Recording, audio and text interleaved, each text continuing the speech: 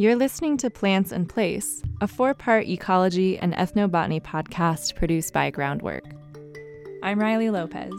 Groundwork is a Colorado nonprofit. We offer educational programs in Western Colorado focused on deepening people's relationships with the places they call home. We teach about seed keeping, ecology, the Colorado River, and relocalizing culture. This podcast series is a 4-part introduction to a few topics related to ecology and ethnobotany. If you're interested to learn more in a hands-on setting, Groundwork offers courses on human ecologies of Colorado for all ages. The program set up a base camp in national forests of Western Colorado, spending days exploring the ecoregion and learning to understand people's relationships with plants. Registration information for upcoming ecology programs is available on Groundwork's website at layinggroundwork.org. There you'll find information on our instructors and dates for upcoming programs ranging in length from a long weekend to a full week. These podcasts are made available without a paywall. In accessing this podcast episode, we ask you to consider a form of exchange. We do accept donations to support our work, and we also encourage you to consider other forms of exchange too. Please share about our work here. Take an action that gives back to the earth, including singing your song or spending time tending the earth. This Ethnobotany Talk series was designed by Gabe Crawford. Gabe is a naturalist and ethnobotanist working on experimental archaeology projects throughout the Intermountain West, tracking the parallel lives of people and plants by locating semi-wild patches of biscuit roots and other carrot family plants in the tablelands of Colorado, Utah, Idaho, Oregon, and Wyoming. Born and raised in Colorado, Gabe has devoted his life to the pursuit of place-based living. From his studies with many teachers, Gabe has become a renowned teacher on tending semi-wild food plants. He is dedicated to decolonizing modern people's views of the ecosystems they're a part of, bringing traditional foods back into more common use, and breaking down the mental divide between the cultivated and the wild. In this first talk of the series, Applied Ethnobotany, we explore the foundations of ethnobotany itself, connections between people, food, place, and culture, and getting to know Colorado through this lens, and the importance of having a sense of identity rooted in the place that you live. We hope you pause with us, honor the generations who have come before, and the generations that we are borrowing this earth from. This talk was recorded live on July 7th, 2022, from Groundwork's home on our working educational seed farm, which resides on the ancestral homelands of the Nuchu or Ute people. Introducing Gabe Crawford. Thank you. Thank you all for coming. Oh man. All right. Yeah, welcome.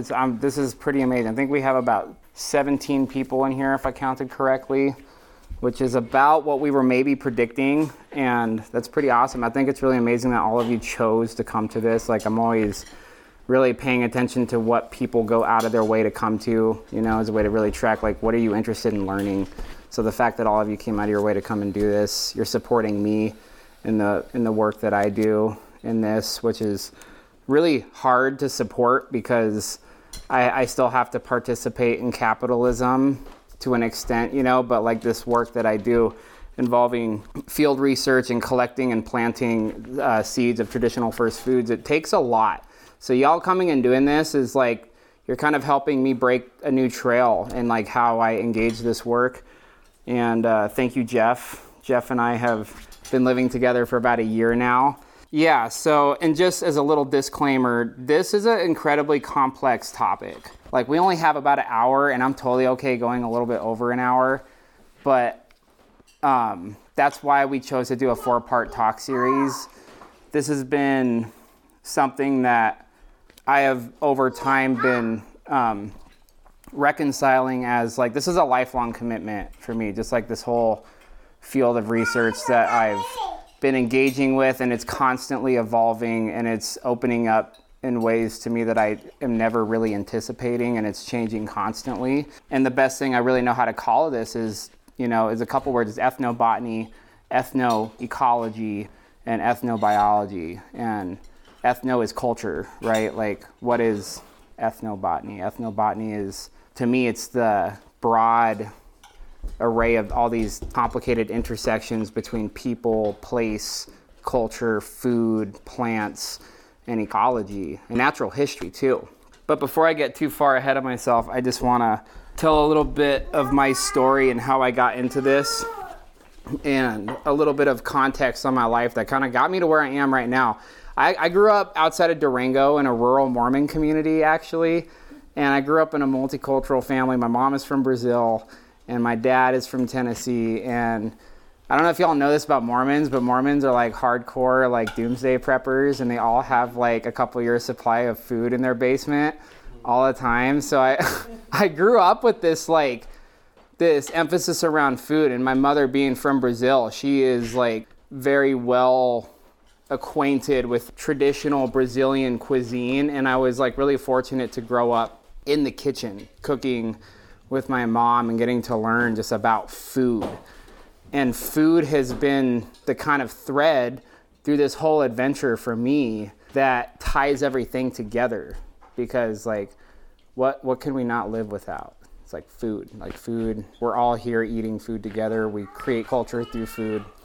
And because of that, just my mom getting me into food and me working in the food service industry for like collectively about a decade, I really started to really assess our food system as a whole, just through my experience of observing like, oh, how do we relate to food as a culture? Growing up, I got to go spend a lot of time in Brazil, where my mom very intentionally took me to the favelas or the slums in Brazil and showed me just like this is like what real poverty looks like. This is what, like, she was really intentional about wanting to show me just like how privileged and how good I have it here, especially in relationship to food. And this kind of created this passion for food that turned into this little altar I have here is all about food, you know. And ethnobotany for me is this study about people, of all the complex intersections of people, plants, place, culture, natural histories like geology and geography, and how it all relates to historical food systems that are still alive today that we don't really see as being there. And what I have here with all of these seeds and these are all traditional first foods that we look at them as wild plants. I don't look at them as wild plants. I look at them as cultural heritage species. These plants are all traditional first foods. These plants have been used culturally for millennia by indigenous peoples across this country, and they still are. And one of the reasons that I really hunkered down back to Colorado is because I learned about this stuff when I was living in the inland Northwest, and I met this person named Finn. And Finn's story is really crucial to my story because she lived on horseback for about 30 years in the Great Basin of Nevada and in Idaho and Washington and Eastern Oregon, like planting and digging and moving around these traditional first foods. And she is really, really kind of crazy story that her life was pretty complicated.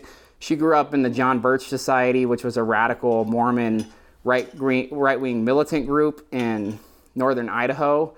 And she grew up in this very militant upbringing, and then left that and then started spending a lot of time with Paiute and Shoshone and Nez Perce people who started teaching her about these foods. And she kind of just took off with it and started living on horseback, digging and planting these foods. She was really tuned into climate change, and she introduced me to this concept of these plants as refugees without legs. And this is a big part of the work where like Jeff's work and my work really intersects, where we're working with climate change through really different avenues, you know? Like there's a lot of research data, especially facilitated by the tribes that are tracking how climate change is affecting like the traditional ranges of these first food plants. And with the seasons changing and our climate drastically changing, a lot of the native ranges of these plants are shifting. And so we've been engaged in the very taboo and tricky legal gray area of a thing called assisted migration, which is moving these seeds outside of their native ranges into places where they can start adapting to climate change, because a lot of this is really about preserving cultural heritage species and thinking of food systems that are a lot bigger than what we think of within our limited agricultural context. All of these seeds and all of these foods are part of living cultural landscapes that are these wild gardens. And through this work, I've really started to throw up in the air, like, well, what really is wild? If like what we think of as a lot of these wild plants are actually plants that have been selectively and intelligently harvested by Native Americans for so long, and that they've intentionally actually been put there, that these plants are actually a form of archaeological artifact. These are cultural heritage species that when I'm out and I'm like actually finding these plant populations and cataloging them, I'm actually engaging in a form of experimental archaeology where I'm not really looking for like hard artifacts. I'm looking for plant populations and specific plant communities of culturally significant food plants that are not there by accident. And so, yeah, I spent a lot of time with Finn before she died a couple of years ago. And Finn was, she was a genius, and I really owe a lot of where I'm at to her. And I also have really taken this in a different direction as she did. And I think at the crux of what this is all about, this is about reciprocity, is about engaging the landscapes and these food systems in a way that we are like a living, cohesive part of our local ecology and local ecosystem and landscape. And this kind of direct relationship to our food, not that we grow by like highly altering the landscape in the way that traditional agriculture is, but this direct relationship with these foods that we would call wild foods. This can be, and I use can be for a reason, this can be a really incredible form of field research and citizen science, because it is, if you're doing it very intentionally and intelligently and paying attention to the bigger picture of your whole ecosystem, you learn a lot, because you're not going out in the traditional field science way of just objectively observing. And I want to kind of shed some light on like how we observe affects what we observe. Like if we observe as a separate entity rather than as an active participant, our outcomes are going to be a lot different. And the way we take responsibility is going to be a lot different. And the way our culture shapes around our relationship to land is going to be a lot different. And this is where Jeff and I's work intersects with all these different things. It's like, it's not focusing on technology as ways to shift our way of living. It's actually focusing on who we are as people, as humans, using history as a guiding point to see like, well, what are healthier ways to relate to this place, and how do we create new, and how do we heal and create new culture and senses of identity in a place that, in a way that's culturally sensitive too. And this concept of place, raise your hand if you've heard of just the concept of like place or being place-based, or like place as a concept. There's landscape and there's place.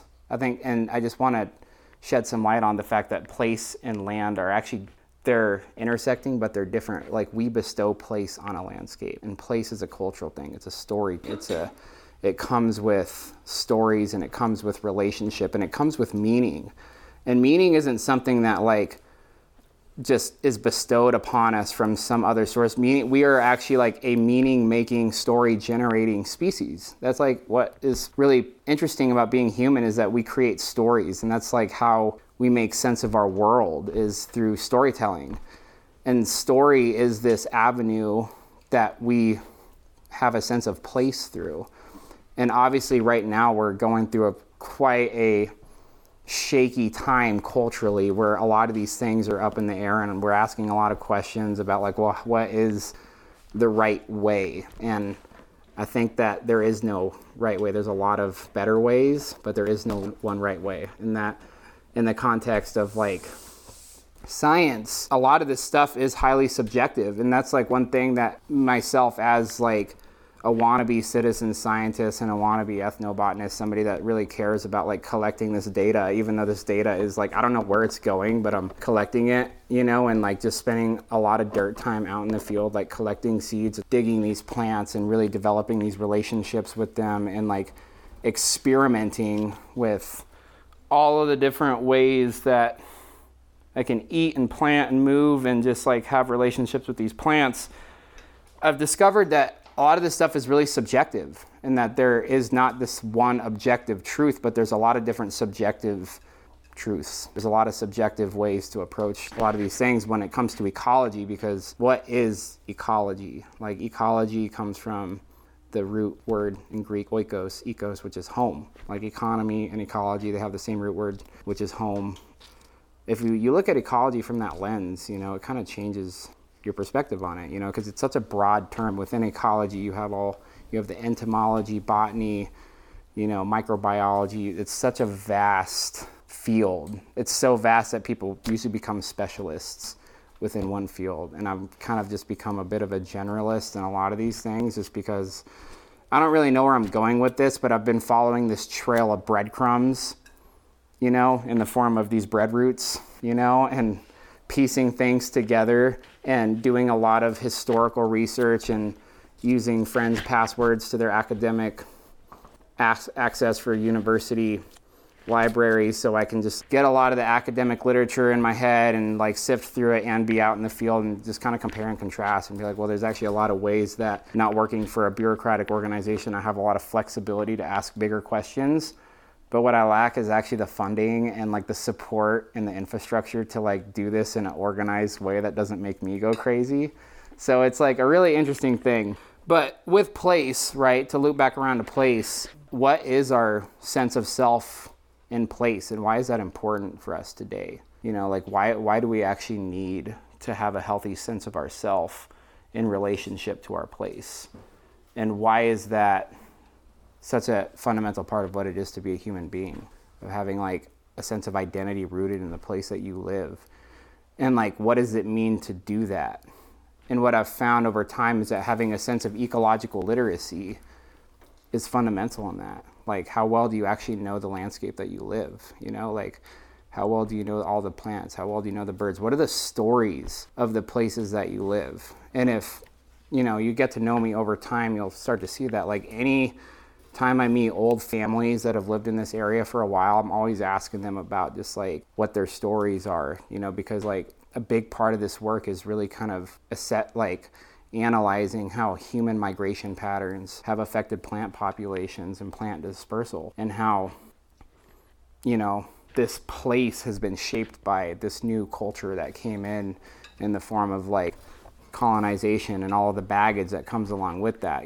So with this work in ethnobotany, it's all about pulling in as many intersections as possible: people, place, plants, food, culture, stories, history, and so much more. And like, what I've found is that history is probably one of the most critical components of this, because in order to have a good reference point for how we can like heal our culture and create healthy senses of ourselves, identity and cultural identity in a healthy way, we have to be really culturally sensitive to the history of like this country,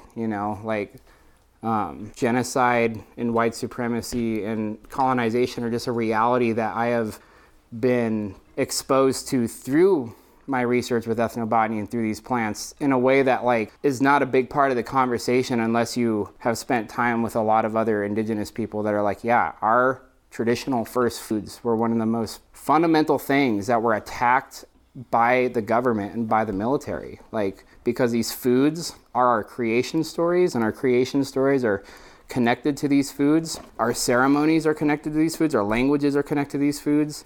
And by cutting off access to the trade networks and to these foods, that was one of the biggest effects of colonization on genocide, was through food, through traditional foods. That we see these as just like native plants that just are around, but they're not. They are highly storied, culturally significant first foods that have been moved around, and a lot of their populations aren't really random.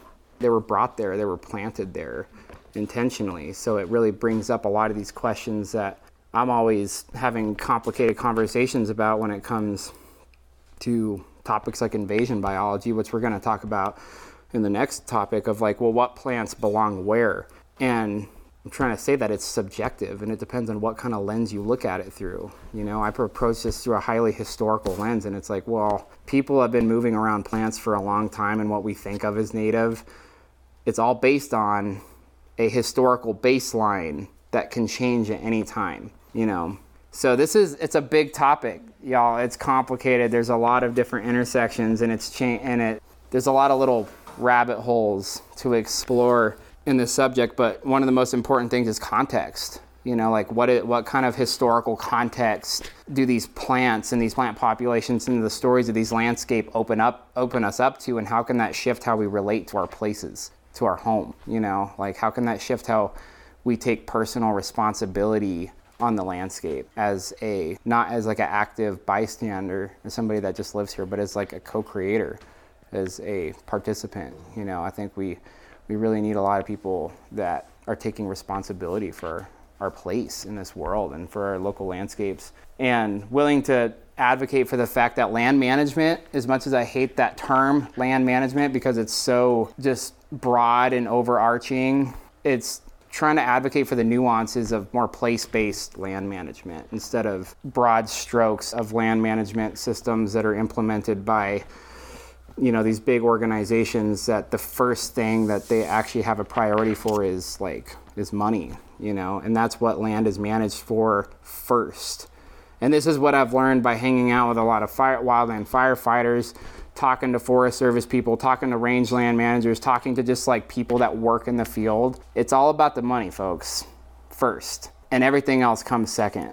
And when you look at it through that lens, you're like, yeah, there's a lot of holes in the system. And I'm not like trying to go poo on like the people that are trying to do their best in these land management organizations. I know a lot of people that put up with the bureaucratic BS just so they can like do what they love and like pursue a career in like wildlife biology or botany, and just so they can be able to like exercise their sphere of influence the best way they can, working within the broken system that we have. And that's why I've been trying to weave my way through doing this work, getting support where I can, because it's like a really complex issue that people can have a lot of feelings about. Like when I start talking about like gathering a ton of seed and planting it on public land, like some people get pretty butthurt about that. They get pretty upset because they're just like, why would you do that? Like, how dare you? You know, like, who do you think you are to do that? You know, and it's just like, well, why not? You know, like these plants are important, you know. It's like these plants are actually like living cultural heritage, and none of these traditional first foods are actually going to become invasive, because the only way that they can actually really extrapolate their populations in that way is when people are harvesting them, because they love that intelligently applied disturbance. And that gets back to this thing of reciprocity. When intelligently harvesting your food from the land in a way that's like well timed, you make more of what you harvest. Like you give and take in the same movement. And this is like a way that we can all become active participants in our landscape, is by going out of our way to plant back what we're harvesting. You know, so like when I'm digging biscuit roots, I'm either going back later to plant them, or I'm waiting until they're in seed, and I'm digging them when they're in seed and just planting the seed right back in the hole. So every one root I dig, I'd put back like 30. And that's what's historically been done with these. And like the genocide of indigenous peoples on this continent and the eradication of grizzly bears in the lower 48 has probably been the most detrimental thing to a lot of these wildflowers, because I don't know if y'all knew that grizzly bears are actually professional wildflower gardeners. They eat a lot of these root foods like biscuit roots and all the different bread roots, and when you see a grizzly bear go through the land and like dig these roots, it's like they create like a mess. They just tear it up. But then you go back over the next couple of years and the wildflowers are just like thicker, because a lot of these foods have co-evolved to disturbance, you know, and like intelligently applied disturbance is a technology that we've been using for a long time. Fire, coppicing, you know, anybody familiar with weaving baskets or anything, you know, like when you coppice your willow, that is a type of disturbance that modifies the growth of your willow and makes them grow straight shoots. You know, so this is kind of where we get into the whole concept of anthropogenic landscapes, cultural landscapes. Has anybody ever heard of this concept of a cultural landscape, anthropogenic landscape? Like, what are cultural landscapes? We live in them. We're with them and in them and participating in them all the time. You know, the cultural landscape of the North Fork Valley is orchards, hay, cows, and farms, you know, irrigation. Like humans, we are habitat modifiers. We modify our habitat to meet our cultural needs. This is fundamental, you know. We're basically, has anybody ever heard of a keystone species? Raise your hand. So humans are essentially a hyper keystone species because we can remove and introduce other keystone species. You know, so we have a lot of responsibility and we really do influence our local ecology, but we still kind of think we're like separate from it, you know, but we're really an integral part of it. And like our cultural narrative is that the best we can do is reduce, reuse, and recycle, and that like best we can do is just mitigate harm. There is more historical context of humans like doing opposite of actually being like having a symbiotic relationship to our place. And food is how we do that. You know, food, we grow culturally significant plants for textiles, for containers, for all these things. And because we live in an industrial world where we don't have to have any kind of connection to that, this is a foreign concept. But imagine a world where you had no access to plastic containers or the industrial supply system. Where would you get all of the containers that you take for granted and throw away every day? Where would you get them? You'd have to harvest it. And then harvesting it would become a big deal. You'd actually have to like really think ahead for how you harvest it, how it grows, and how to think in a more long-term return system that's really thinking about how do you set the next generations up for success now. Like, this world doesn't belong to us. It belongs to those who are not born yet. You know, we're really just borrowing it from them. And we're like, the goal is to set them up for success. And that was a big thing that I got from Finn. You know, she's the only elder I've ever had that really looked at me in the eye and cried and said, your generation is really being handed a mess. And I hate that. You know, it's like why she did what she did. You know, she took it really seriously. And the historical context of these foods and how these landscapes were managed and still are managed in a lot of tribal contexts, it was always thinking about the next generations. That's why you give and take in the same movement. That's why you go out of your way to plant back. So every one you take, you're giving back and you're like living in this constant state of reciprocity, not just for yourself, but for the whole ecosystem. So it's a lot more ecocentric framework of living. We're very ethnocentric and we're very human-centered in absolutely everything. And we just have a lot of momentum and inertia going with that. And really all we can do is to like exercise our own personal sphere of influence to start living in a more eco-centered way of life that starts thinking about these things, you know. And this kind of like, you can tell what kind of values a culture has by the cultural landscape they inhabit, you know? Like, there is this saying in Hawaii that says, like, the health of the land reflects the righteousness of his people, you know? And I've always, like, really been like, yeah, wow, you know? Like, cultural values are reflected on the landscape.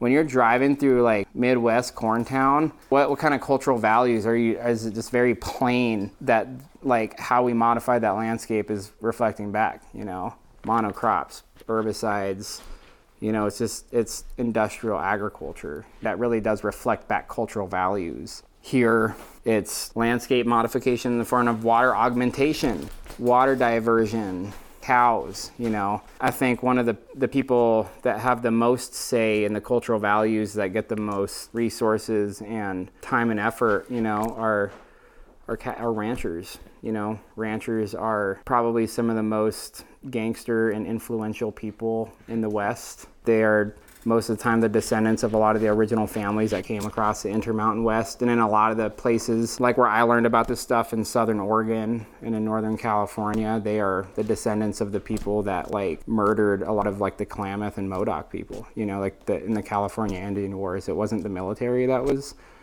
going there and killing the natives. It was the rancher. It was like the pioneers that were doing it. those old families are still living there. They're still calling the shots. They're grandfathered into positions of like political power, resource management, and like what is the most fundamental resource that like we are able to do everything we can do in this like high desert landscape. It's water, you know? And so water is like how we use water is like really the biggest reflection of like the cultural landscape of the Intermountain West, which is what organizations like the Bureau of Reclamation were found on. And they're the people that built all of our reservoirs and augmented all our waterways. And the Bureau of Reclamation, they're basically the most unchecked, one of the most powerful gangster government organizations that has ever existed. And they were the water people. And their name, Bureau of Reclamation, was reclaiming the desert and turning it into something that it's not, because they saw that they didn't see this desert intermountain landscape for what it was, which is actually a very beautiful and abundant landscape with a lot of beauty and secrets, you know, if you know how to look, if you have the eyes to see.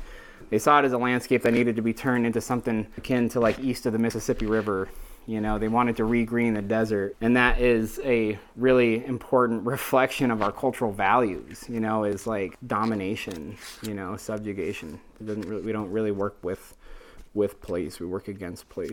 And we're really starting to see the consequences for a lot of these things, you know, like on the big picture. This is like why asking these big picture questions is important, because when you start looking at cultural landscapes, it kind of opens you up to this whole broad picture of like, well, what is actually happening on a big picture scale with like climate change and water policy, you know, like all of these like we live in the Colorado River Basin, you know, and we're going through a massive biotic shift along with a drought, that these drought cycles happen naturally, but our water management systems have drastically changed these things and are making this drought a lot more severe. And one of the biggest things that's happening is water salinization, because of how we've taken all of these waterways and we've opened them up into these big reservoirs, and we've created a massive surface area that can be hit by the high desert sun and evaporate and concentrates the minerals and salts in these watersheds. The Colorado River is already a very salty river, and it moves more sediment annually than the Nile River. A really unique landscape in relationship to this watershed that ties it all together.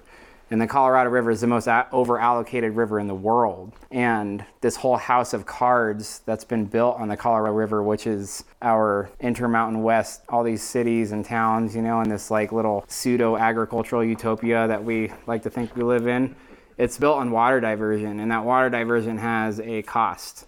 And that cost is more drought.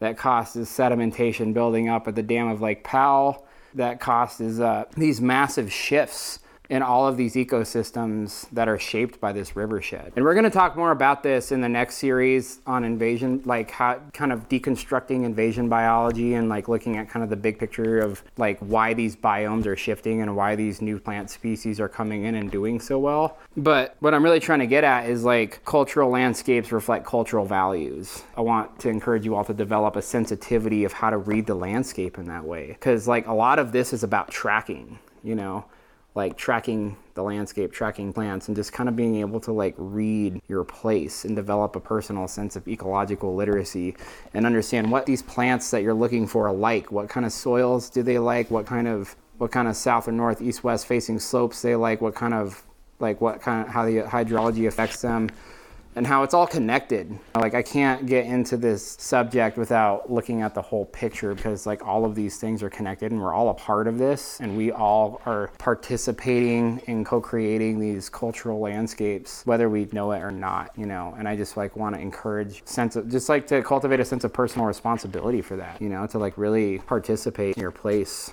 like that. And to me, that's like what applied ethnobotany is all about. You know, ethnobotany is about like the cultural relationships to people and plants, and how like people and plants create culture. And there's like this weird little feedback loop that goes, people makes culture, makes people, makes culture, makes people, makes culture, and so on.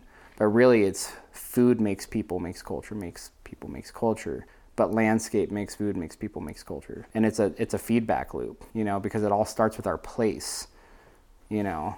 How different would our culture be if we were actually developing and actually really eating from our place and we didn't have access to the whole industrial supply system? It'd be a lot different. We'd be looking at ourselves a lot differently. We'd be looking at our kids a lot differently.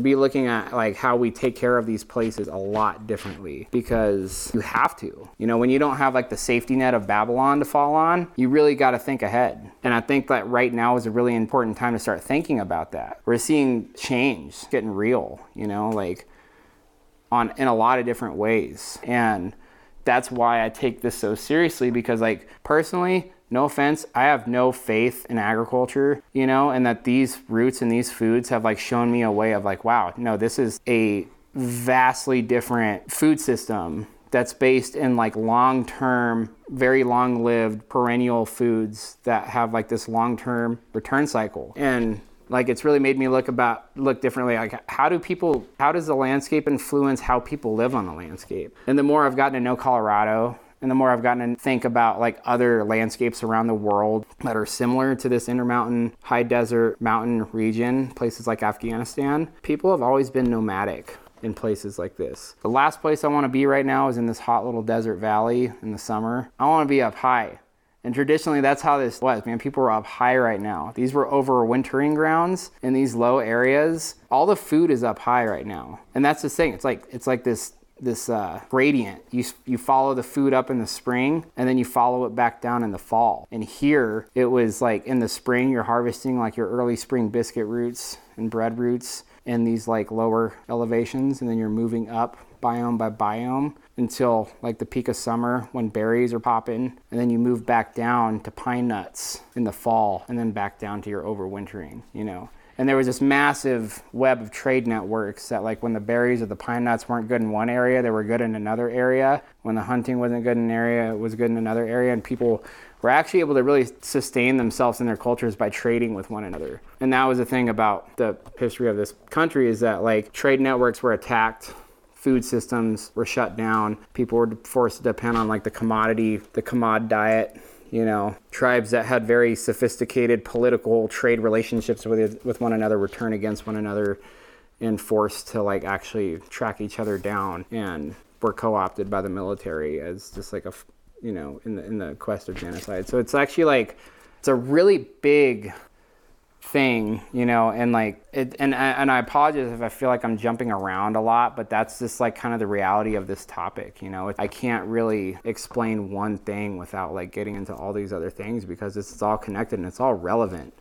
It's all relevant to us, you know. Like, this is what applied ethnobotany is about. If you really want to get into this as a thing, like knowing the history of your place is crucial. When I am showing people plants, I like won't even like actually talk about any of these plants until I make sure like people actually have a fundamental understanding of like colonization and the genocide that happened here, because it's, you know, this stuff is really sacred. It's very culturally significant, and we have to like hold this with an extreme amount of cultural sensitivity, you know. Like, this isn't it's not something to make a business out of. It's not something to be disrespected, you know. Like, this is actually like really culturally significant, sensitive stuff, and it's taken me years to come around to being able to stand in front of a group of people like this and actually like share this, you know, in a way that I can actually maybe support myself a little bit, because I'm just like, I don't know how to, I have to be really sensitive to where this information comes from. And I've been really blessed to be able to spend a lot of time with, like, you know, a lot of Native friends up in the inland Northwest on like the Colville Reservation and on the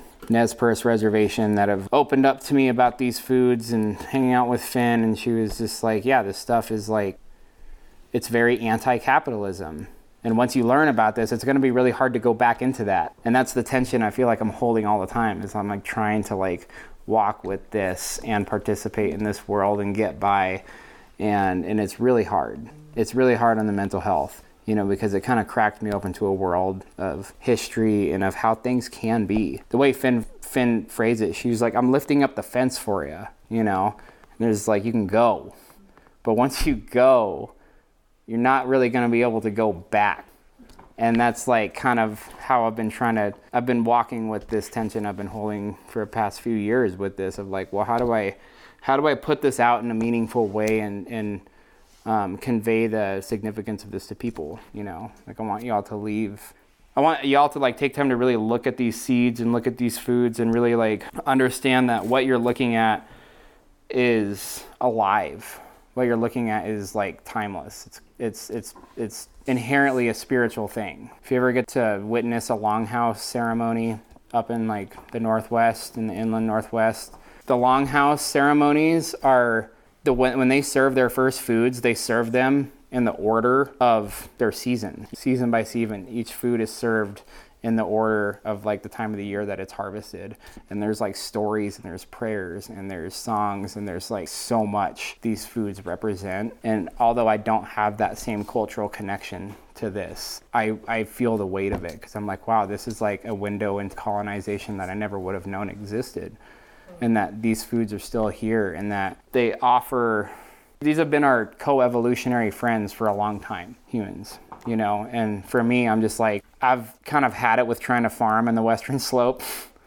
I would rather just be like wild tending out and just harvesting wild food and like planting it back, because I don't got to go and put in the same kind of input. I got to put a lot of input, but it's different. And it kind of just creates this different sense of identity of just like, wow, the more I eat from this place, the more I become this place, because you are who you eat. Like, you're not what you eat, because when you say you are what you eat, you're kind of like objectifying your food. You know, you're not seeing it as like, no, you're eating life, you know, like these plants are alive. These animals that we eat, they're alive, they're of this place. And when you engage in this way, you become your place. When you eat a bunch of service berries, you're eating the sweetness of this landscape. And then when you really contemplate it in that way, there's something inherently spiritual about connecting to your place through your food.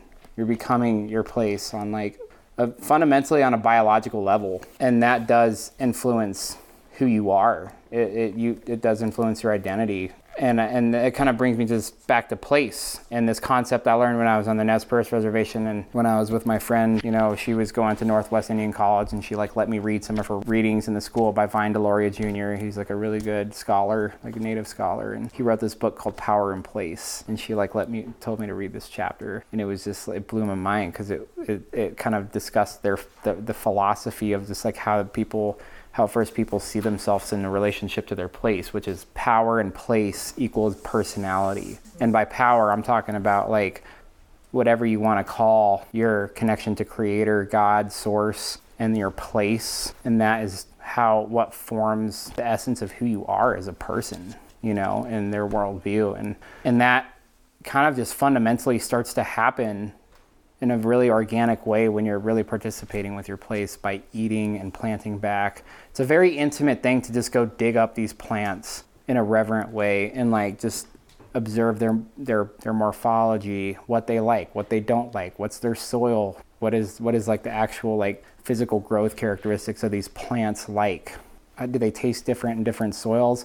Different habitats create different habits in plants, you know, and you get to know this in a way that it's like I said, you know, harvesting your food and medicine in a very intentional, intelligent way, in a reciprocal way, is an incredible form of field science. You really do. You get to know the pollinators. You get to see things in a totally different way. And I think more people should be doing that. But my caveat to that is I think people need to be doing that in a very sensitive way, in a very reverent way, and I'm not talking like super spiritual, overly reverent people. I'm just talking about like practically reverent, you know, like actually have like for me, the highest form of an offering and reverence is like going back out of my way to plant seeds. I've been harvested out of all this milkweed.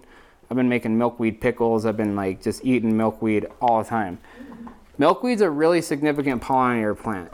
You know, I've been like picking monarch caterpillars off the milkweeds and putting them on other milkweeds, and like just the amount of pollinators that I'm seeing on these plants, I'm like, I'm taking a lot of milkweed, you know, but like every year for the past couple of years I've also harvested a lot of milkweed seed, and in the fall I go out and I plant a lot of milkweed, you know. And I took Jenna's students out with me last year, and we just like planted a huge bag of milkweed on the river, you know. And I think that like creating these long-term relationships is one of the best ways to untrain yourself from our like entitled instant gratification mindset, because like there's not instant gratification. This takes time. It's frustrating, and it's like something that like if you don't want to just get into this for like the fad kind of aspect of it, but like hunker down and like take some responsibility, it's a good way, you know. And because entering into like a long-term committed relationship with your place. And like my friend Teo, he has this Indigenous Futures podcast. It's really good. He's like a sci-fi writer, and he's like this Apache dude that does like Indigenous futurism sci-fi writing and story building. And when I was talking to him about this, he was like, yeah, dude, like all these white people be like, oh, I'm just not going to touch anything anymore, and I'm going to take my hands off. You know, like I'm not going to, like, we've already messed things up enough. I'm not going to do anything because I don't want to make any mistakes. And he's like, that's cowardly. Like, you need to be like hands-on. Like, you got to be willing to make mistakes. You got to be willing to try, take responsibility.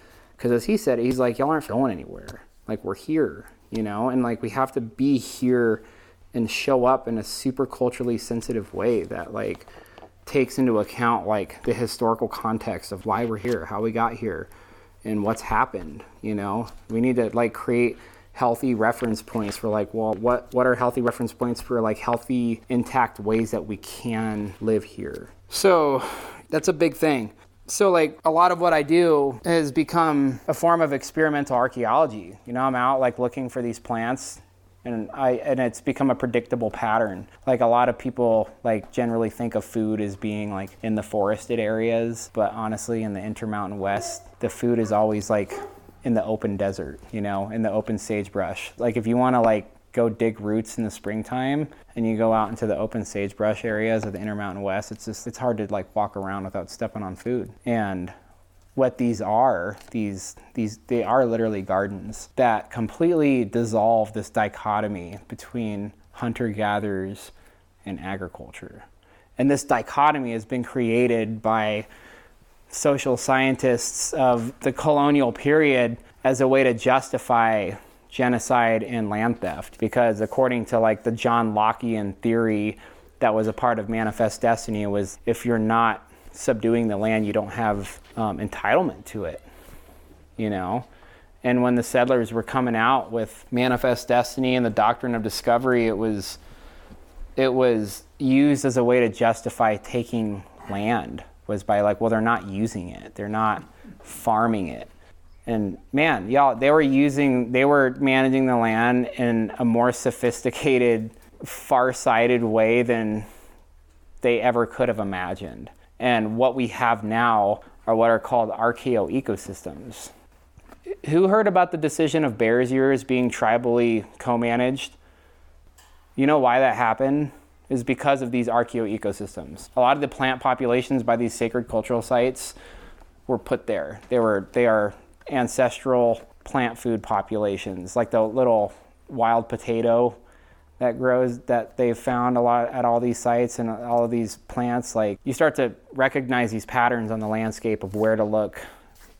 And every time I'm like going out to these places, I know where to track them, and I find them, and I'm like, yeah, here's the same plant population in a different form. Like, I've been tracking this from like up in Washington all the way down to southern New Mexico by the Mexico border in the Gila Wilderness. And it's the same pattern across the board of these like specific plant populations of these breadroots. I've been following a trail of breadcrumbs like from by the Canadian border all the way to the Mexican border. And, you know, I owe so much of it to Finn, because she was just like, she would tell me all these areas. And I went to them like after she died, you know, like I spent a lot of time in the Gila, and she was like, man, the Gila Wilderness, that's like one of the more unknown intact places, you know, where you'll find a lot of these gardens. And I happened to be there on a really wet spring, and there's this breadroot. They're called blue dicks. They're like in the lily family. They're like a big starchy bulb, you know. And when I was walking amongst the prickly pears and the slopes by the canyons in the Gila, I was just like, at first I thought it was just like a lawn of grass. But I looked closer and realized how succulent it was. And I was like, oh my God, these are blue dicks. And I was literally walking on a lawn of blue dicks. And according to her, she said that was like part of the old Apache, what are known as hoops. You know, and how I said there was like the seasonal round of a place where like you start in the spring in the low country and you go up high and then you come back down low. Like, this concept is called a hoop. And every landscape has its own hoop. And we've just been tracking these hoops and collecting the seeds and just moving them around and trying to get them out of places. This is what I've mainly been focusing on, is getting them out of places that have a lot of grazing pressure. Because cattle grazing is just, it's hard on the landscape. Honestly, the way we manage cows, I have nothing against cows. I actually really like cows, but like the way we've taken these Eurasian swamp creatures and brought them over to the Intermountain West and managed them on this land, it's like they're really hard on these specific types of root plants. And I spent a lot of time up in the Steamboat area last September. You know, I was in the Yampa Rivershed harvesting Yampa seed. This is what that whole rivershed is named after. This is what the Yampatika Band of Utes was named after. They were actually called the Yampa Eaters. And Yampa is a wild carrot. Call it dirt candy, like really sweet and delicious. And it is from, you know, Mexico all the way up to Canada, probably one of the most incredible, culturally significant, sweet, amazing foods ever. And I love them. And I was in this area watching like herds of sheep in the thousands run around, you know, and just seeing just like how hard they are on these plants, you know, and I was going in and getting as much seed as I could, and then been putting them in other places where there's not as much grazing pressure. Was doing some other research later and found out that there's actually a species of Yampa endemic in Oregon that is like critically endangered because of grazing and development. And the woman that did her whole dissertation on this conservation assessment of this Yampa species said, she's like, yeah, I'm not technically, like, we're not going to be able to do this. And I'm in like a weird bureaucratic position because like this is kind of like against our whole ethos. But like the best chance of survival that this species has is to be moved out of its native range. You know, a lot of scientists are recognizing this, but they're like, our hands are tied. We are in a bureaucratic gridlock because it's a big no-no, you know. But they also, there's a bit of a schizophrenia in that, because when they do big reclamation projects, they'll bring in a bunch of native seed from other areas and plant it in there, you know. So they're constantly kind of like betraying their own rules. So it's really interesting. Yeah, these are really important cultural heritage species. Just going around and making friends with them and observing them and just like experimenting. And that's like coming back to food and why I love food. We all love food. Like, who doesn't love food? I love food. Like, and these are just beautiful foods, and it's a really incredible way to like connect to your place. And if y'all know me intimately at this time, you'll know that I've just been like frantic and manic lately, just trying to like harvest everything because there's so much to harvest, you know, like service berries, apricots are popping, you know, it's just, I'm just like, there's like too much, you know. And like when you know where to look and how to look, you become very overwhelmed with what's available in the fringes. Like, Jen and I were getting a bunch of cattail pollen. I got this in like an hour, and we went up to the high country and got spruce pollen. And a lot of these these are bitter roots that we dug up on the Grand Mesa. We dug them too late because the root bark didn't slip right off, and they're really bitter, or they're always a little bit bitter, but they're really bitter. And the thing about this is timing. You really get to know like the timing of your landscape. And when you're invested in harvesting these foods, if you want to get the cattail pollen, you got to be on it. If you want to get the spruce pollen, like, you got to be on it because you have such a short window. And if you're not disciplined, you'll miss it. With the bitterroot, bitterroot is probably one of the most special, culturally significant plant foods in the West. It's incredible. This was pygmy bitterroot, but the regular bitterroot, the Lewisia rediviva is the Latin name. It's the root that Lewis and Clark sent to England in a plant press, and it got wet like years later and sprouted back, you know. Like, you could take a bitterroot and peel it and like throw it out in the sun for a while and just like keep it on your shelf for like years, and then like take it and stick it in a pot and it'll grow back. So the Latin name, like the species name is rediviva because they like come back to life. I've been tracking these across Colorado and I've been finding areas where these grow really abundantly. And this year I really wanted to like dig them and get to know them, because for me that's like how I develop these intimate relationships with these plants, is like I dig them and I eat them and I like experiment. I'm like, it's like when you're going on a date with somebody, you know, you kind of got to get to know them slowly through time and seeing what people like and what they don't like. And I got to them too late. The root bark just didn't slip right off. Like, traditionally with bitterroot, when you dig it at the perfect time of the year, the whole root bark will slide right off like a sock. And not only the outer bark, but the inner cambium bark will just peel right off. And if you've ever been to Missoula, Montana, anybody? Most of that whole city is developed on top of like gigantic bitterroot digging grounds. You know, that whole place that they developed that whole city on was like a huge bitterroot garden that was tended by the Inland Salish people. And there's still places where you can go like right there and around Missoula and find bitterroot growing. And so this is like, these foods are really special, and they represent a history that has not been given much light, you know. And when you start developing relationships with these plants, you start developing a relationship with history.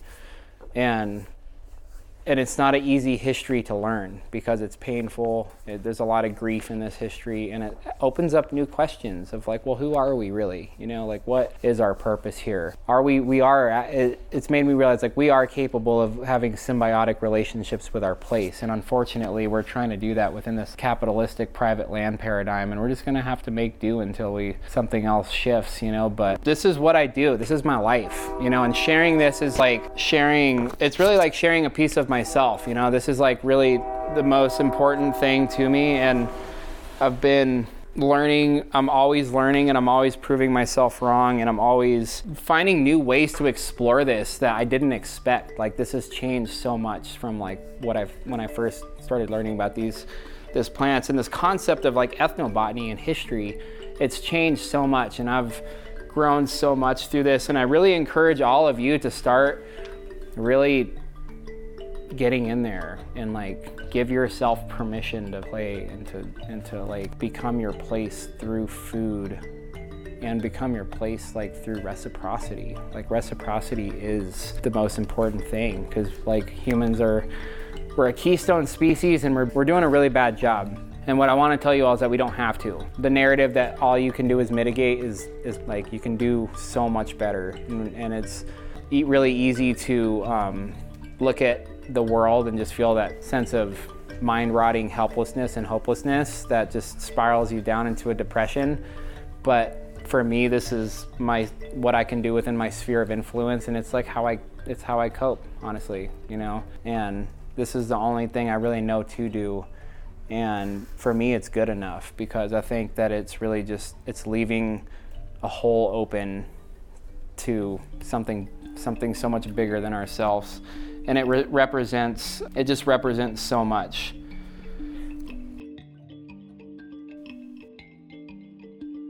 Thanks for listening.